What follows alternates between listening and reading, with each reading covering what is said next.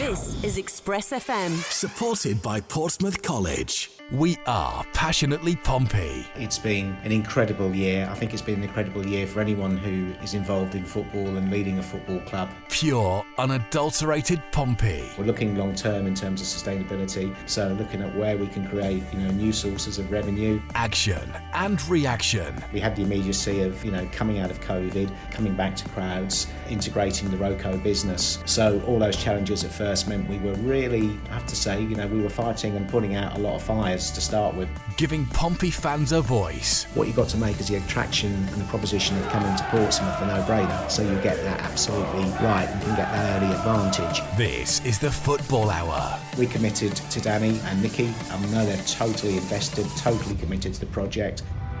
A very good evening and welcome to another special edition of the Football Hour here on Express FM, driven to you this season by Stagecoach across the south. Head to their website now, stagecoachbus.com, for more information on fares, routes and timetables too. Well, this is the final of a trilogy of special edition football hours we've been proud to present over the last 7 days, following last Friday's equality and community feature with Peaches, Emily, Claire and Jay, and Monday night's big interview with Pompey head coach Danny Cowley. Before normal service resumes here next Monday night for the preview of the Blues trip to Bolton on Tuesday, we've got one more big and very important conversation coming up on this evening's show. Last week I sat down with Portsmouth Chief Executive Andy Cullen inside the John Jenkins Lounge at Fratton Park, ready and prepared with questions for the Blues CEO regarding stadium redevelopment, transfer policies and the search for a replacement for Roberto Gagliardi, as well as a compiled list of questions from supporters who got in touch with me prior to the interview. Please note that unlike Monday with Danny, the following interview is not live, so any messages and questions sent into the show tonight will unfortunately not be put to Andy. However, I would like to send a big thanks to all who sent their questions in last week, and I'm sorry if your question didn't quite make the cut. We tried to squeeze in as many as we possibly could. Well, without any further ado, let's waste no more time and dive straight into it. I kicked things off with Pompey Chief Executive Andy Cullen by asking how he settled into the role and life on the South Coast as we approach almost a year since he arrived at the club. Well, it's been fantastic to be at Portsmouth. It's been an incredible year. I think it's been an incredible year for anyone who is involved in football and leading a football club. We've had the start of the season coming back to crowds, which was totally unexpected in the numbers that we were able to do so, which was fantastic news. We've then obviously here at Portsmouth had to navigate our way through a number of challenges in terms of the redevelopment of the stadium, which again is brilliant for the future, and we can already start to see the impact of how the North Stand starting to take shape, some seats starting to go into the North Stand lower. And now, of course, we're planning ahead for the redevelopment of the South Stand, which will take place over the course of the summer. Coming into the role and taking all those new projects on board and taking the baton on from Mark in the summer, we then moved as well into the Roco and taking over that piece of land, buying the freehold, which of course came with a gym with 2,000 members to look after, and again the staff membership all coming again out of COVID, and the gym business starting to get back onto its feet. So we had to integrate that into the business and look at again some challenges in terms of the building that we had to correct and put right. It's fair to say it hadn't had a lot of TLC over the last few years, so we've had to address those. There's been a focus on that. So massive parts of the business that probably a lot of people don't recognise that affect the other the day-to-day stuff, which is all part of running a football club. So that's been big. We've obviously, in terms of the first team, we've obviously gone through a major transition in terms of philosophy and style, change of manager, a year ago, 12 months ago, but then that appointment being confirmed in May, and the manager then really setting out, which way he wanted to take the football club, and recruitment of players, and as I said when I came in on my first day and my first interview in the club, these are not quick fixes when you make all these changes in terms of philosophy, style, and recruitment of players. But we're now in the stage where you can start to see that a number of the players now are have been recruited by Danny, and we'll look to build on that over the course of the summer. And within the academy as well, we've had to, we have a significant investment made in a Cat 3 academy.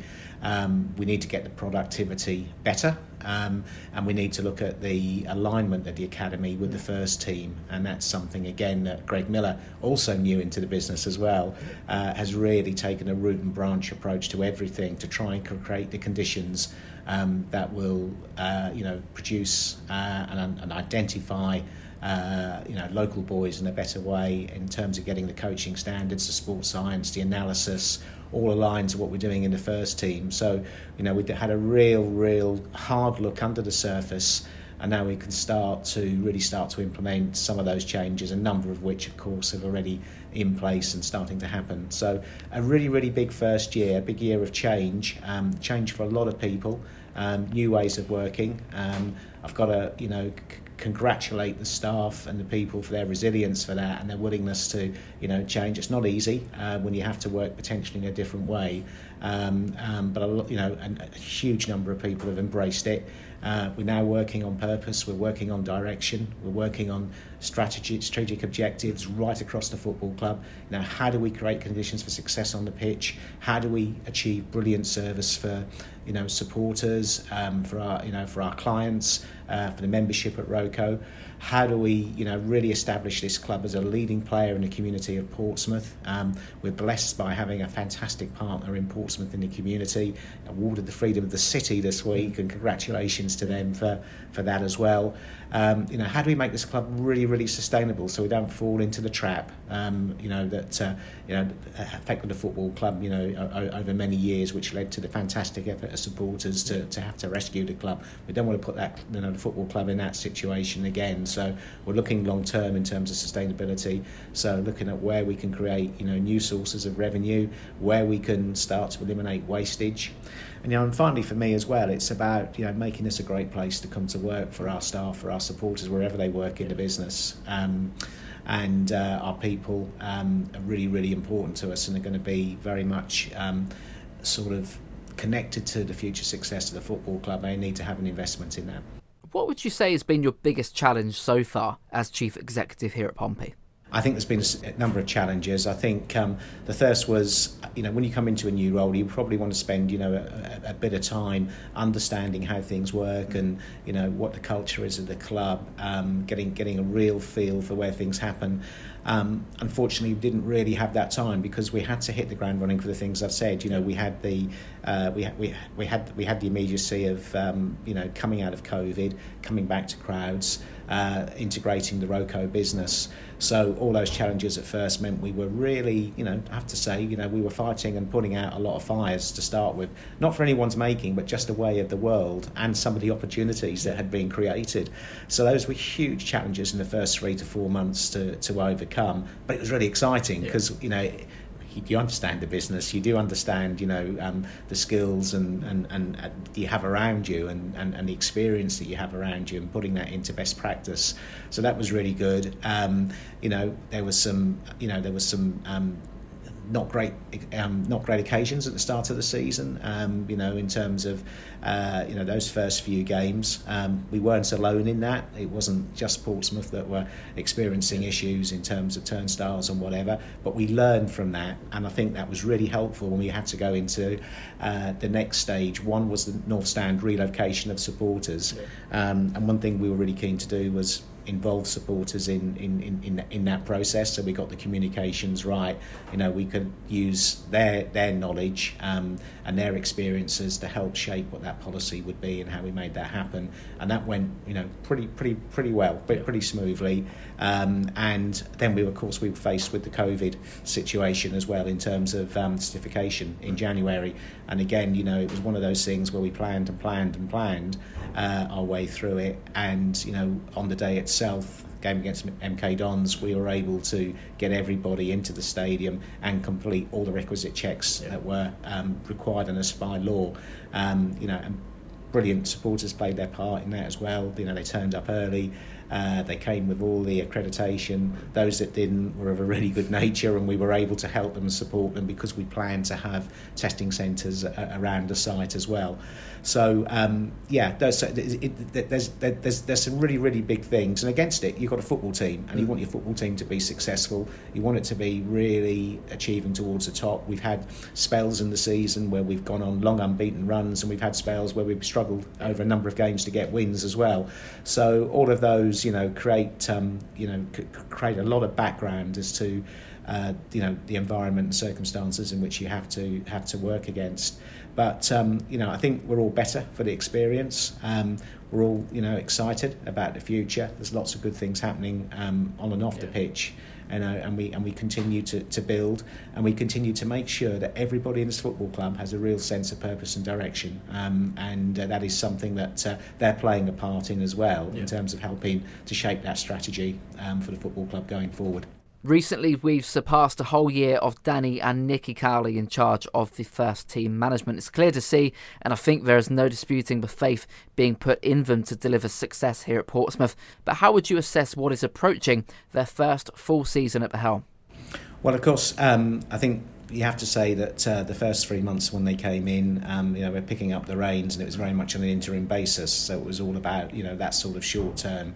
And once they were confirmed as managers, they have worked every single day as hard as they possibly can to try and achieve that success for the football club.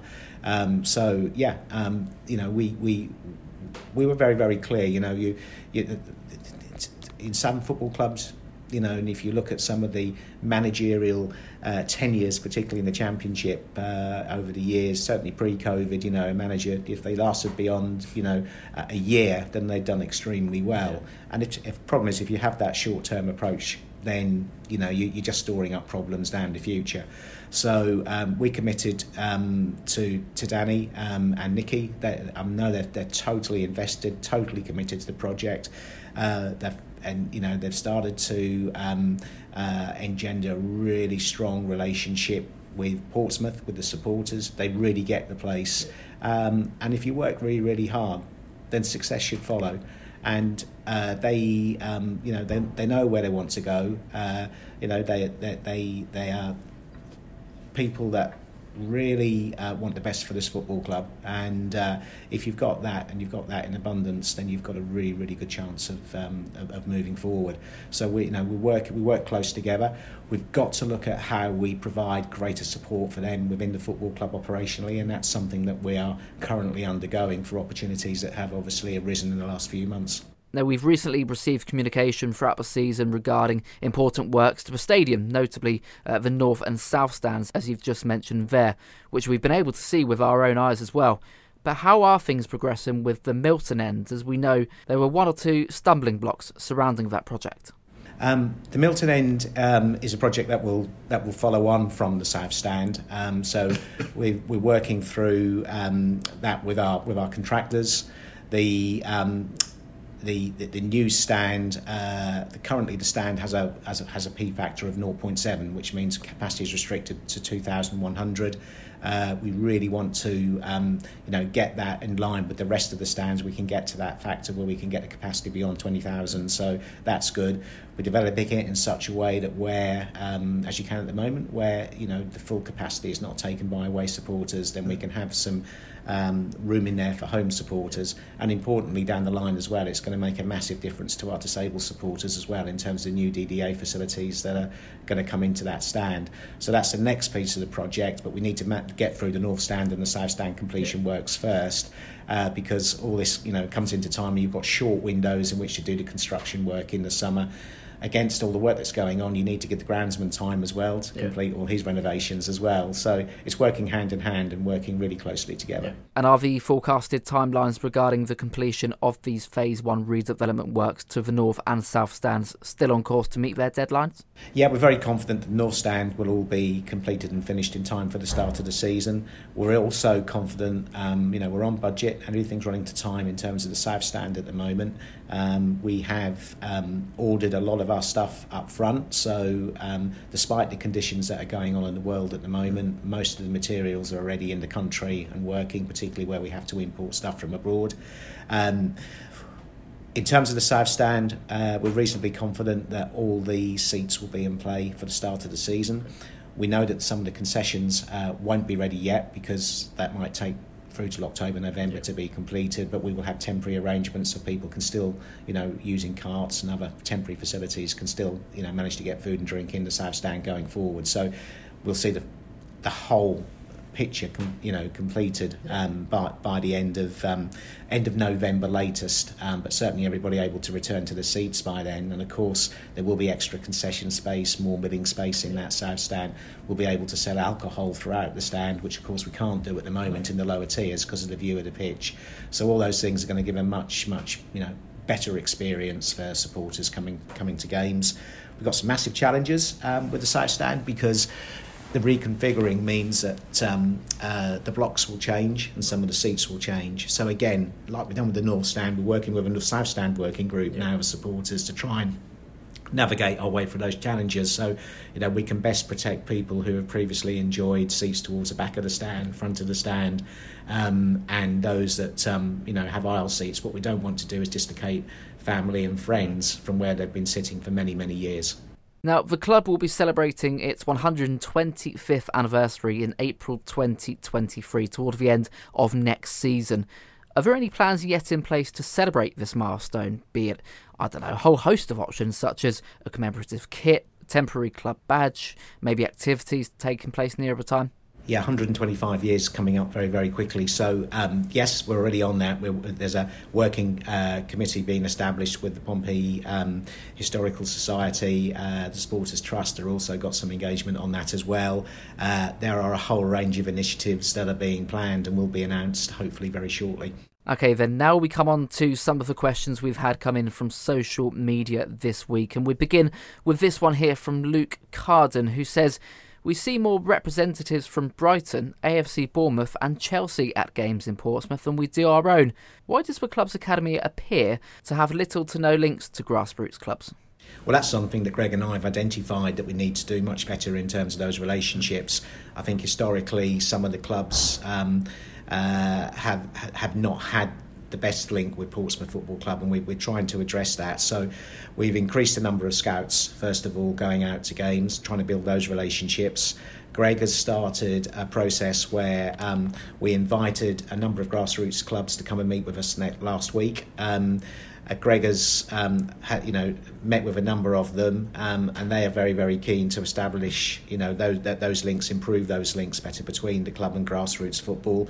We'd love to get more clubs involved. We're going to try and work closely with the local leagues on that to see how we can make it happen, and we want to look what we can give back as well, because we're conscious that in a lot of cases clubs may be a little bit reluctant to release their players to the academy, particularly their better players, if they lose them. So how can we best work with them to achieve the best for both parties, and also how can we improve them and help them with their CPD, their professional development, their training, and our coaches giving something back as well. So it's a massive project for us going forward. Small steps, we've just started that, and we're now starting seeing how we can embrace that and grow the number of clubs that want to be engaged. And what I would say, if there's anybody listening to that who would be, who would like their club more greatly involved with the academy and forge that link, we'd be delighted. We'd love to come and speak to you and see how we can make that work. But it's up to us to make the running. So we'll be having had that initial meeting with a number of clubs, seeing how we can take that further with more clubs, and hopefully the word will spread. And again, we can be extremely active, because I think if you're a big Portsmouth fan, you followed the football club, and you've got a promising child in your family, your boy's really, really good, then of course you're going to want them to come to Portsmouth and have the assurances. We need to show all the things we're doing with the academy so that we can give that sense of confidence, not just to the parents but also to the clubs, that if they send their boys to Pompey, they're going to be really, really well looked after, and there is that safety net there for them as well, where those relationships can work. So it's something that I've utilised both at Norwich and Milton Keynes in the past, and hopefully Greg's took this on and has been very, very proactive in this way. It's a number of ways that we're trying to change the way that we go about our business in the academy for the better. One here from Nigel Lawrence on Twitter. What happened to the season prepay card rewards programme thing? Big fanfare at the beginning of the season, but zero mention since. No, that was a project that I got on record that I put a pause to in the summer when we had some issues with the turnstiles. I needed to be absolutely clear that those cards and the loyalty scheme would absolutely be activated and would work before we launch it. So it made sense to put a pause on it. In terms of the loyalty scheme, that is something that will probably be introduced for the start of next season. We're working through the mechanics of that now with our commercial team as to how that will work. There's two partners involved, Fortress and Barclays. I think Barclays on the prepayment side have paused that project themselves, so maybe we took the right decision in terms of that one. But in terms of the loyalty points, which I think was something that and I'd rather call it rewards rather than loyalty, because we get confused with the away scheme. So that is something that we'll be in a position to review and hopefully go out with over the summer. Again, I don't want to make all these promises and commitments until things are thoroughly tested and right before we go out and do these things, so that people have the confidence in the things that the clubs are putting out. And we've got good people working on it. We've got good partners who want to make it happen. So Nigel, hopefully that will be in place for the start of next season, and we'll keep you updated. Sue Till on Facebook asks, are we going to see the revival of the half-time draw tickets at Fratton Park anytime soon? It got stopped due to COVID, but is yet to come back. No, we've relaunched a lottery half-time draw scheme slightly differently from the way it's worked before. That's with the same lottery partners that have enjoyed a partnership with Portsmouth over many, many years. It's a question of how we roll that out now across the stadium. So one of the things that we are working through is I've talked about the working groups with the North and South Stand. It's all about involving and engaging supporters in decisions and matters that affect them most. So the next one is the Matchday Experience Working Group, and those are all ways as to how we can, from the minute, from the point you buy your ticket, the travel to the ground, the experience inside the stadium, what happens at pre-match and at half-time, all those areas of concessions. All those things are really, really important to make sure that we constantly improve. It's one of the key objectives that we're trying to drive through as a football club, as a team. But again, supporters can make a huge difference to that. So delighted that we've had some really, really good discussions with the Supporters Trust, Pompey Supporters Trust, as to how we take that forward at their highest levels. And we will, over the course of next month, start to recruit supporters onto that scheme with the help of the PST. And that we'll start to hold those first meetings at the end of the season, so we can hopefully engage some new initiatives right at the start of next year. And Mark Sampson has got in touch asking if there will be a chance for non-season ticket holders currently to buy season tickets next season. Yes, there will be. We will obviously have an increased capacity for next season with the North Stand and the South Stand.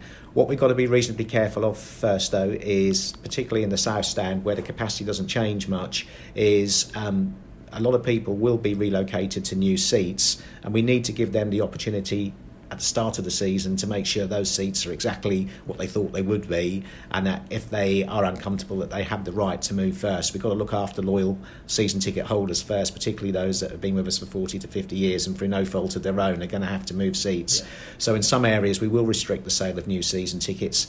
Probably for the first two games, we won't issue new season tickets in the South Stand, for example. That's one of the areas that we're working through, and then from that point, we can then issue a season ticket for the season. We can also look at, we've got greater flexibility to do that in the Fratton end and the North Stand. So yes, there will be an opportunity certainly to buy new season tickets for next season, although access in some stands might be limited to, say, the third or fourth game. Next up, and I know you touched upon this in a previous question, are we going to see significant investment in the playing squad in the summer? We're told to judge the Cowleys on free transfer windows, but they don't appear to be given much to work with at the moment. That is from Ollie Burgoyne on Twitter. Well, I think the first thing to say, and I've gone on record as saying this, is the budget's increased this year.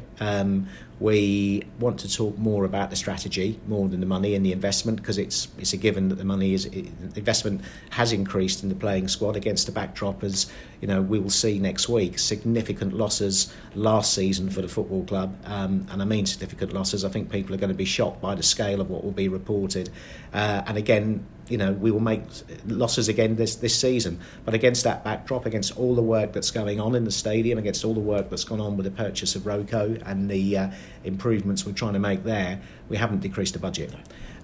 What we want to do is to really look at the trading model, look at the calibre of players that we are recruiting. We have a situation where if you look back at the last 5 years, 6 years, of players that we have recruited, there's been a tendency to recruit maybe players from the Championship, Premier League. We haven't been as smart as we can in the lower leagues, and where we've had successes. Yeah. So we want to sort of focus on that. And start to bring some young energetic players, first team ready, under 23s, as we've seen the likes of Denver Hume is a good example, but that doesn't mean we'll be exclusively recruiting in those areas. What we want to do is just band the squad accordingly, so we budget for it right. And notwithstanding that, we've got some really, really high earners next season in the squad, but the important thing is they're all contributing regularly to first team football, which is where we want to be. So how do we supplement that? How do we grow it? And how do we continually evolve the squad to achieve success? Increase our value, raise our value. So many of our competitors around us at the moment, say Oxford's a really good example, where they've developed a really, really strong trading model, which has enabled them to reinvest and bring in the next players. MK Dons, absolutely similar. I know that from my own experience. That was very much a philosophy that we've adopted over the last 3 years at MK Dons. So, coming now, us at Portsmouth now, we've got to look at, how we sort of, can identify that young talent coming in, and then they achieve success for Portsmouth and take us on to next level and become assets. Because once you bring a player in, particularly of that particular age, if they're promising their age, they're always going to attract interest. So and that's fine. We have to accept that clubs, in the Premier, wherever you are, you have to be a League One club. Clubs in the Championship, clubs in the lower end of the Premier League are exactly in the same position, where they can provide young emerging talent with really, really good opportunities, and they become real big assets for you in the future. And then you can go on, reinvest the sums, and continually build your squad that particular way. A culmination of a few questions here regarding what many believe to be an over-reliance on loan players over recent campaigns. Is this something we might see change from next season, with some perhaps more permanent deals? There'll be a mixture of permanent and loans. I think it would be wrong to dismiss loans. They are incredibly important to any football club. Majority of football clubs in League One and the Championship will use their loan quota. The rules are you can recruit a number of loans, but you're only allowed to have 5 in a match day squad. So I think it's sensible to try and limit no more than 5 loans, but of course it gives you the opportunity to go out and get some great talent at great value to come through and work with you. So look at this year with the likes of Gavin Bazzuno is a fantastic example of a club that's trusted us with one of their great talents in the next stage of his development, and because of that relationship, you hope that will be really stand the club in good stead for the future. So I think we'll continue to use the loan market. It allows us to maximise the budget with quality. And I think, if you are going to go for permanents of that quality, you won't be able to afford them. So you end up with probably smaller numbers in your squad as well. So, no, I'd be quite honest, be quite open. Loans are here to stay. And I don't think we'll be different from many clubs in that respect. But where we have to be smarter is identifying, this emerging talent that's coming through, looking at it, casting the net wide. I mean, the coaches, Danny, Nicky, Lorenzo, Simon Bassey, the recruitment team, with Phil Boardman, they're out and about, not, absolutely watching every game. We're off for 2.5 weeks. They're not. They're watching games. They travel to watch games on Tuesday evening across the National League and League Two, where there was a pretty healthy programme of fixtures. There's a number of fixtures coming up next week as well. We'll not only be that, we'll be looking at some of the international fixtures next week at the lower age levels as well, to identify talent there. So everyone's really, really working hard to do that. We're all committed to it, and that's where I think we can supplement it. And some of those might require some investment, some transfer fees, but that is something that we're not afraid of. No real name on this one, but the Twitter handle is @Cowley's Cows. What are the responsibilities expected from the current head of football operations vacancy? It's not been quite made too clear what Roberto Gagliardi's role was and what this role will entail for his replacement. Could you please define what the role is? Yeah, so we're currently recruiting for a role in the football operations side. A key part of that role is going to be recruitment, and actually leading the recruitment side of things, identifying players, identifying and growing them, but really importantly looking at other areas of the football operations as well. So we're looking at how that aligns with the academy, how we align things up together with sports science and medicine, bring it all together to take some of the pressures, the operational pressures of the manager, so they can be fully focused on the coaching and development of our squad, our first team, and likewise in the academy as well. So that process is going to be hugely important to us going forward. It's going to probably be a bigger role than what we've experienced in the past. The role will directly report into me in the same way as the first team manager will do and the academy manager will do. So 3 key appointments within the football club where I want them all sort of working together under that leadership. But recruitment's going to be and identifying players is going to be key. Analysis and how we support the manager in terms of the best systems in place, the best sports science, the best medicine, bringing it all together. So we're currently in discussions with a number of interested people. We hope to sort of complete the first round stage of discussions and meetings with people over the next sort of 2 to 3 weeks. And then, of course, move to a final decision towards the end of the season in terms of an offer. But it may take some time, depending on the individual and their current commitments at their clubs, if indeed they are in work. So that's all part of negotiation and part of the recruitment process. So hugely important for this football club, and perhaps another change in direction. I'm quite clear as to what I want. Roberto's roles were very much in terms of, again, he had a really, really strong recruitment bias. Had brought through some real successes in terms of identifying players. Ronan Curtis, was primarily through Roberto's work in terms of recommending him, and the relationships he was able to establish with likes of Manchester City, and getting Gavin Bazzuno and players of that ilk. So we wish him all the best. But it has presented an opportunity now to just sort of think again about the role and what it looks like in the future. So it will be different, and I think it will be great for Portsmouth Football Club. But we want somebody who's going to commit themselves here for the long term.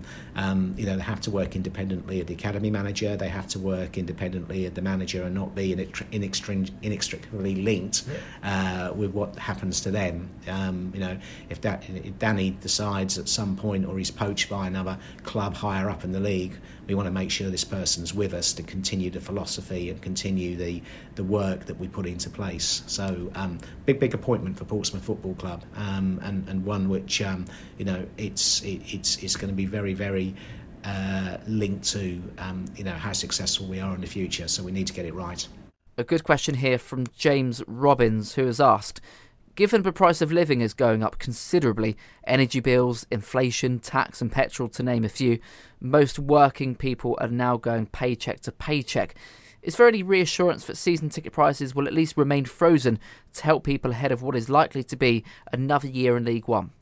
Well, James, I'm very, very conscious, the whole football club's conscious of the pressures that supporters are going to have through the increased cost of living and what that does. But at the moment, we can't give any guarantees on that. We're going through a very difficult budgeting process at the moment where it's quite scary because the increases in national insurance affect employers. We're going through, a huge operation. We're going to suffer from increased costs, not just in energy, but in everything that we do, everything we pay for. There are going to be rises in the minimum wage as well, which will affect our matchday operation too. So it would be wrong of me to commit to the fact that we will not be able to freeze season ticket prices for a further year. Having said that, I'm very keen to look at ways that we can make a season ticket more affordable for families. So we're looking about what that means for young people, what that means for how we can help supporters spread the cost of the payments so they don't have to find these lump sums, particularly families that will find it difficult. And it's something, again, that I want to pursue further over the next year as to how we review the different sort of ways of paying for season tickets, pricing models going forward. I think there's been a tradition here that season tickets have been left very, very late in the season, towards the end of the season, and perhaps we can explore, whether there's a way that we can align to, measures taken by other clubs where they're launched a little bit earlier, looking how direct debit payments work going forward as well, so that again we spread the load for people going forward. So we've got to complete the whole budgeting process first, because what we want to do is we don't want to be in a position where those costs mean we have to restrict the budget on the most important area of a football club, which is the playing squad.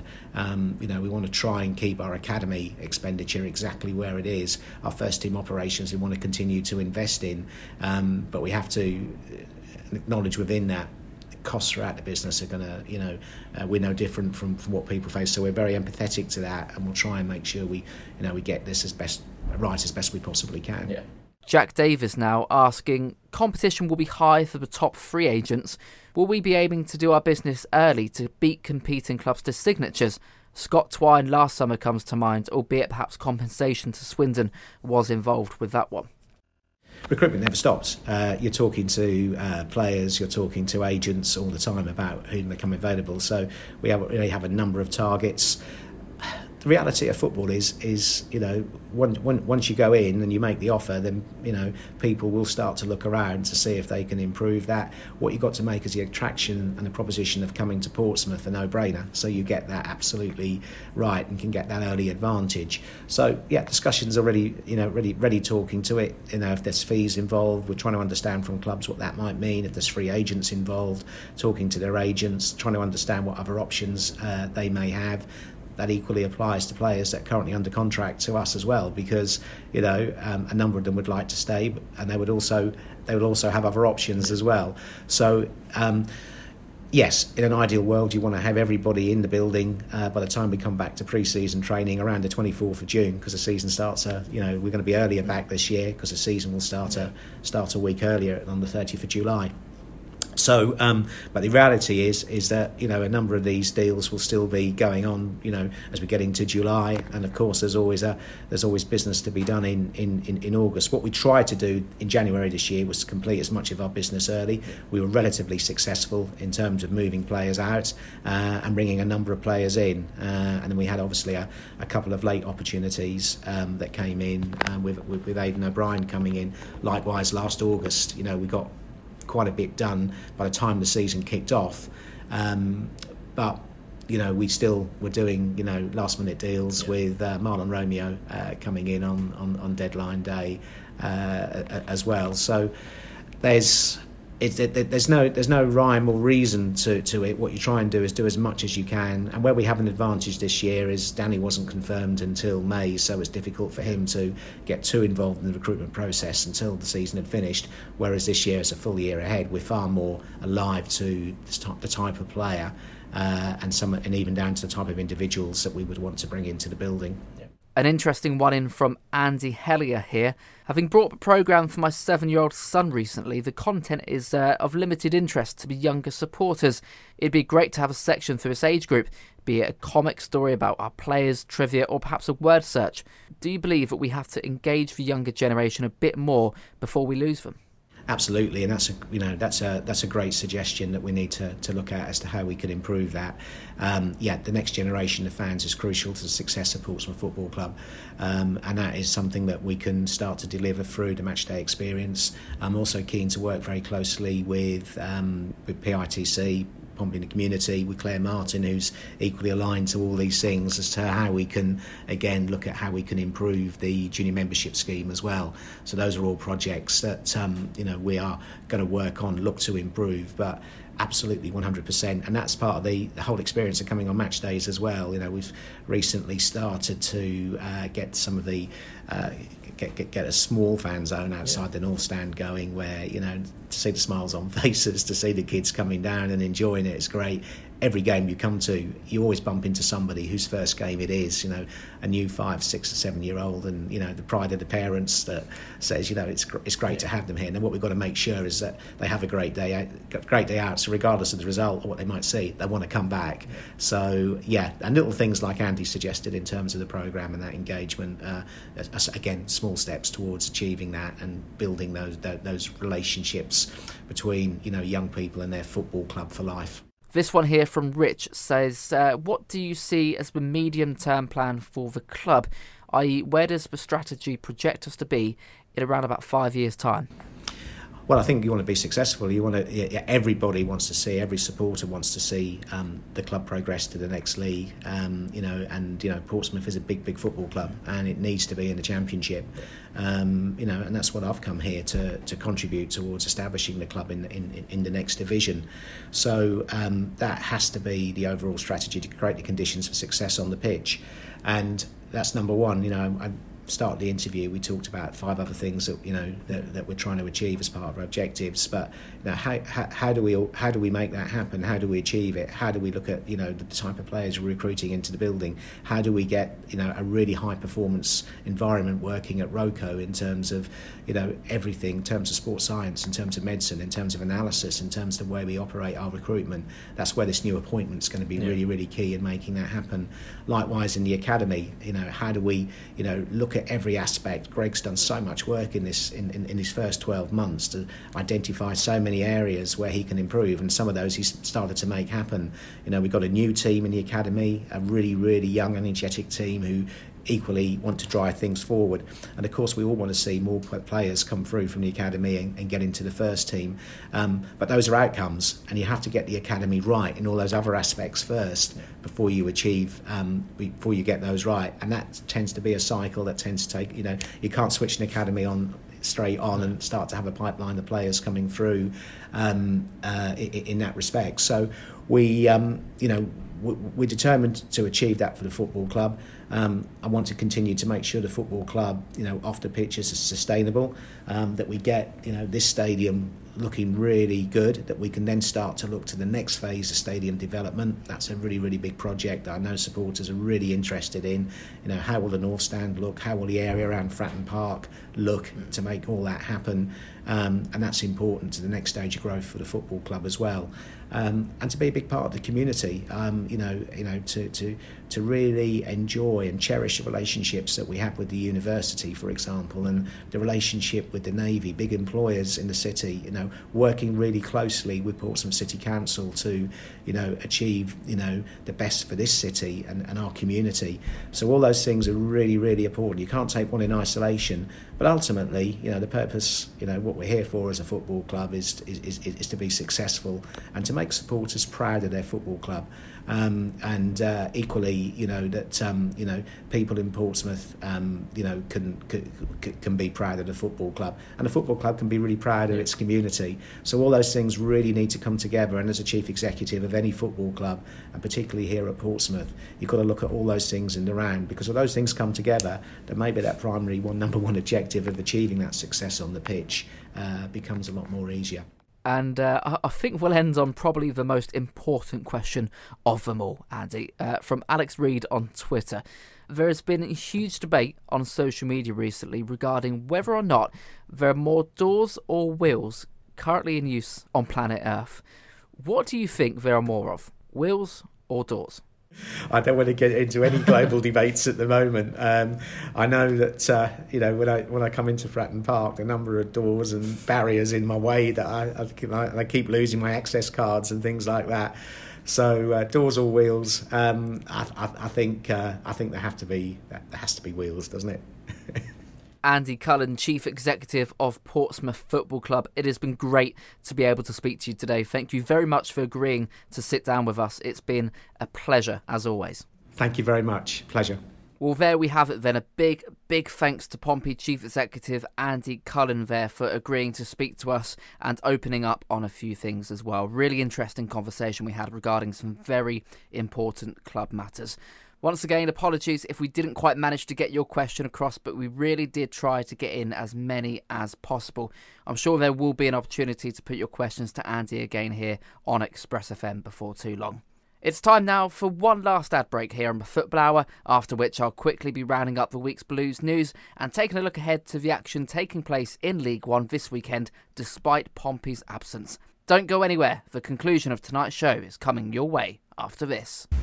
This is the Football Hour, 93.7 Express FM. A very good evening and welcome back for the final time tonight to the Football Hour here on Express FM, which is brought to you by Stagecoach across the south. Head to stagecoachbus.com or download the app from either the Apple app or Google Play Store to ensure you keep up to date with the latest information regarding timetables, fares and route changes too. Well, on this final part of the show, with just under 10 minutes remaining, we're going to take a look at the news coming in and out of Portsmouth during this past week, and we start with a roundup of the Women's Hampshire Senior Cup final from Wednesday night. Jay Sadler took his side to the Silverlake Stadium in Eastleigh to take on AFC Bournemouth.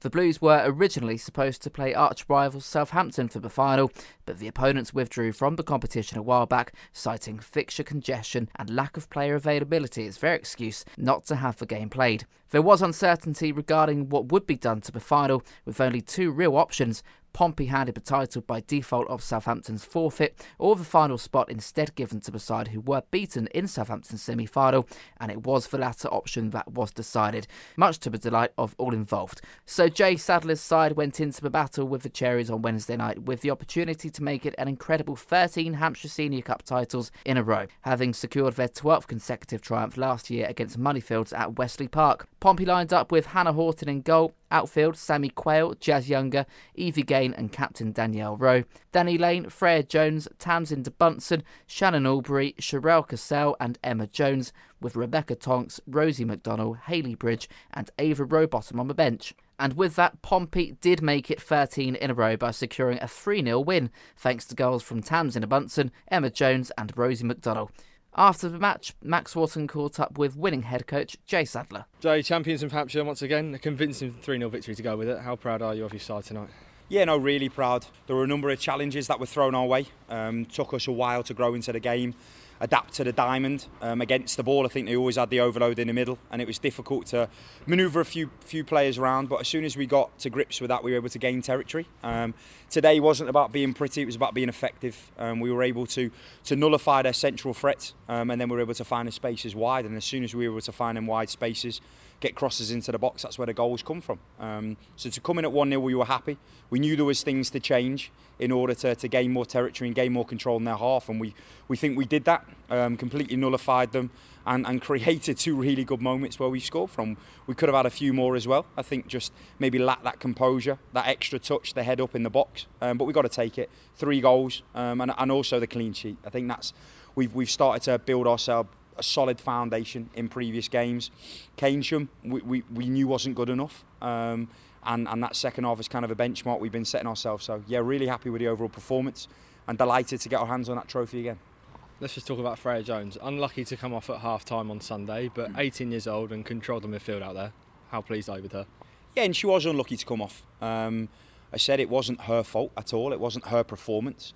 if anything, it was structurally we let ourselves down. I let her down on that game. The players let her down, and we weren't good enough. And unfortunately, she had to come off. We made the change. We've won the game. We've had a good chat with her. She knows what we need from her and what we needed from her tonight, and she did that and more. She was best player on that pitch by a mile. I think Jazz was close to her as well. I need to give her a mention in that back line. Is probably what helped get the clean sheet. But I think everyone, each to their own, they did their role well. But Freya just did everything that you don't see. On the breakdown, superb play, reads the game so well. And then she distributed off the ball, and then we can go and play. So yeah, I think she had a real mature performance. And now it's about keeping her at that level. She's only a young player. Development is like a roller coaster. And now we just need to keep her at the top, keep her playing well. And I'm looking forward to continue to work with her. You talk about the clean sheet, that's 6 in the last 7. How pleasing is that? Massively pleasing. If you'd have said that after that Oxford game away and the Crawley game and even a Wimbledon game where we've given away silly goals, we've spoken about eradicating errors, we've spoken about collectively needing to be better, cohesiveness within the units. And I think each to their own. I think as a whole group against the ball we were superb tonight, and we've been superb in moments. When we press together, when we defend together and we fight as a group, that's when we don't give up much space, we don't give up much opportunities, and then when we do get a threat, we've got Hannah Horton in goal. So when you're talking about the quality we've got, it's really helpful to have. But also the players have taken on everything we've asked. We've obviously switched the system up. They've taken that well, asking questions and wanting to be the best they can be. So yeah, we just got to take that into the coming games, because we can enjoy this moment, but as soon as tomorrow comes, we need to recover, rest up and focus, because we're playing an MK Dons team that are in good run of form, fighting for their lives, and they'll want to come and spoil our showcase event at Fratton. Yeah, this sets you up nicely for a big clash at Fratton Park on Sunday, doesn't it? Yeah, definitely. As soon as we get in tomorrow, we'll be clipping and watching MK Dons to ensure that we go again and strategically we get that game right. I think we got the game plan right today. That's kudos to all the staff, and we need to do that again on Sunday, because we're hoping to have a big crowd. We're hoping to use that as a showcase event to show where we've come. It hasn't been the season that we wanted to at the start of the season. Maybe myself and others put too much pressure and expectation on this team when it's taken us a while to gain them human connections, to gain understanding of what we are and our identity. I feel like we've got that now. We're on a good momentum, we're on a good confidence, and we need to take that into Sunday against MK Dons. Moving on quickly then, and some great news for Dan Gifford. He's impressed with performances for the Pompey Academy and out on loan at Bognor this season. He's been handed a 1-year contract extension at Fratton Park. So Pompey not in action tomorrow. Their opponents in the EFL Trophy final action against Sutton United at Wembley on Sunday instead. Some big games in League One this weekend, however, including Wigan v Bolton, Plymouth v Oxford, Sheffield Wednesday v Wimbledon and Sunderland v Gillingham. Pompey back in action then on Tuesday night for the rearranged clash with Bolton Wanderers. You can join us here on Express FM for full coverage of that game right here on Pompey Live. All the unmissable action. This is Pompey Live. Pompey were held to a frustrating goalless draw against Wycombe Wanderers at Fratton Park and are now 8 points off the playoffs with 8 games remaining in the League One season. Pompey's next game comes on the 5th of April as they travel to Bolton. Join us for all of the unmissable action 5th of April from 7. Pompey Live on Express FM with Aquacars. Well, I'm afraid, as you all know by now, the sound of that tune signals the end of tonight's instalment of the Football Hour. I'd like to once again send a big thanks out to Portsmouth Football Club for their assistance this week to ensure we made 2 editions of the show into big ones, preparing exclusive interviews with both Danny Cowley and Andy Cullen. And thank you, of course, to both Danny and Andy for taking the time out of their busy schedules to talk to us here at Express FM. Well, no action for Pompey this week as we're forced to wait just a few more days until the next match. I'm off instead this weekend to Turf Moor to capitalise on an opportunity to tick off a new ground. Why not? But I'll be back on the airwaves here on Monday evening from 6 to get this show back running to normal service again. I'll be joined by 2 Blues fans to preview Tuesday night's trip to Bolton Wanderers, and you can of course join us for that one here, as you heard just now, from 7 o'clock on Tuesday night. You can listen back to tonight's show either at 4 a.m. tomorrow morning here on Express, or if you're not up ridiculously early on a Saturday morning, you can download the episode direct from our website expressfm.com/podcast from around about 7:20 this evening. Connor Mosley is up next then with Express Floor Fillers right the way up until 11 o'clock tonight. That's all from me this evening, folks. Have a wonderful weekend. Enjoy whatever it is you'll be up to in the absence of Pompey, and I'll see you back here on Monday night for the next edition of the Football Hour. Good night, and thank you for listening.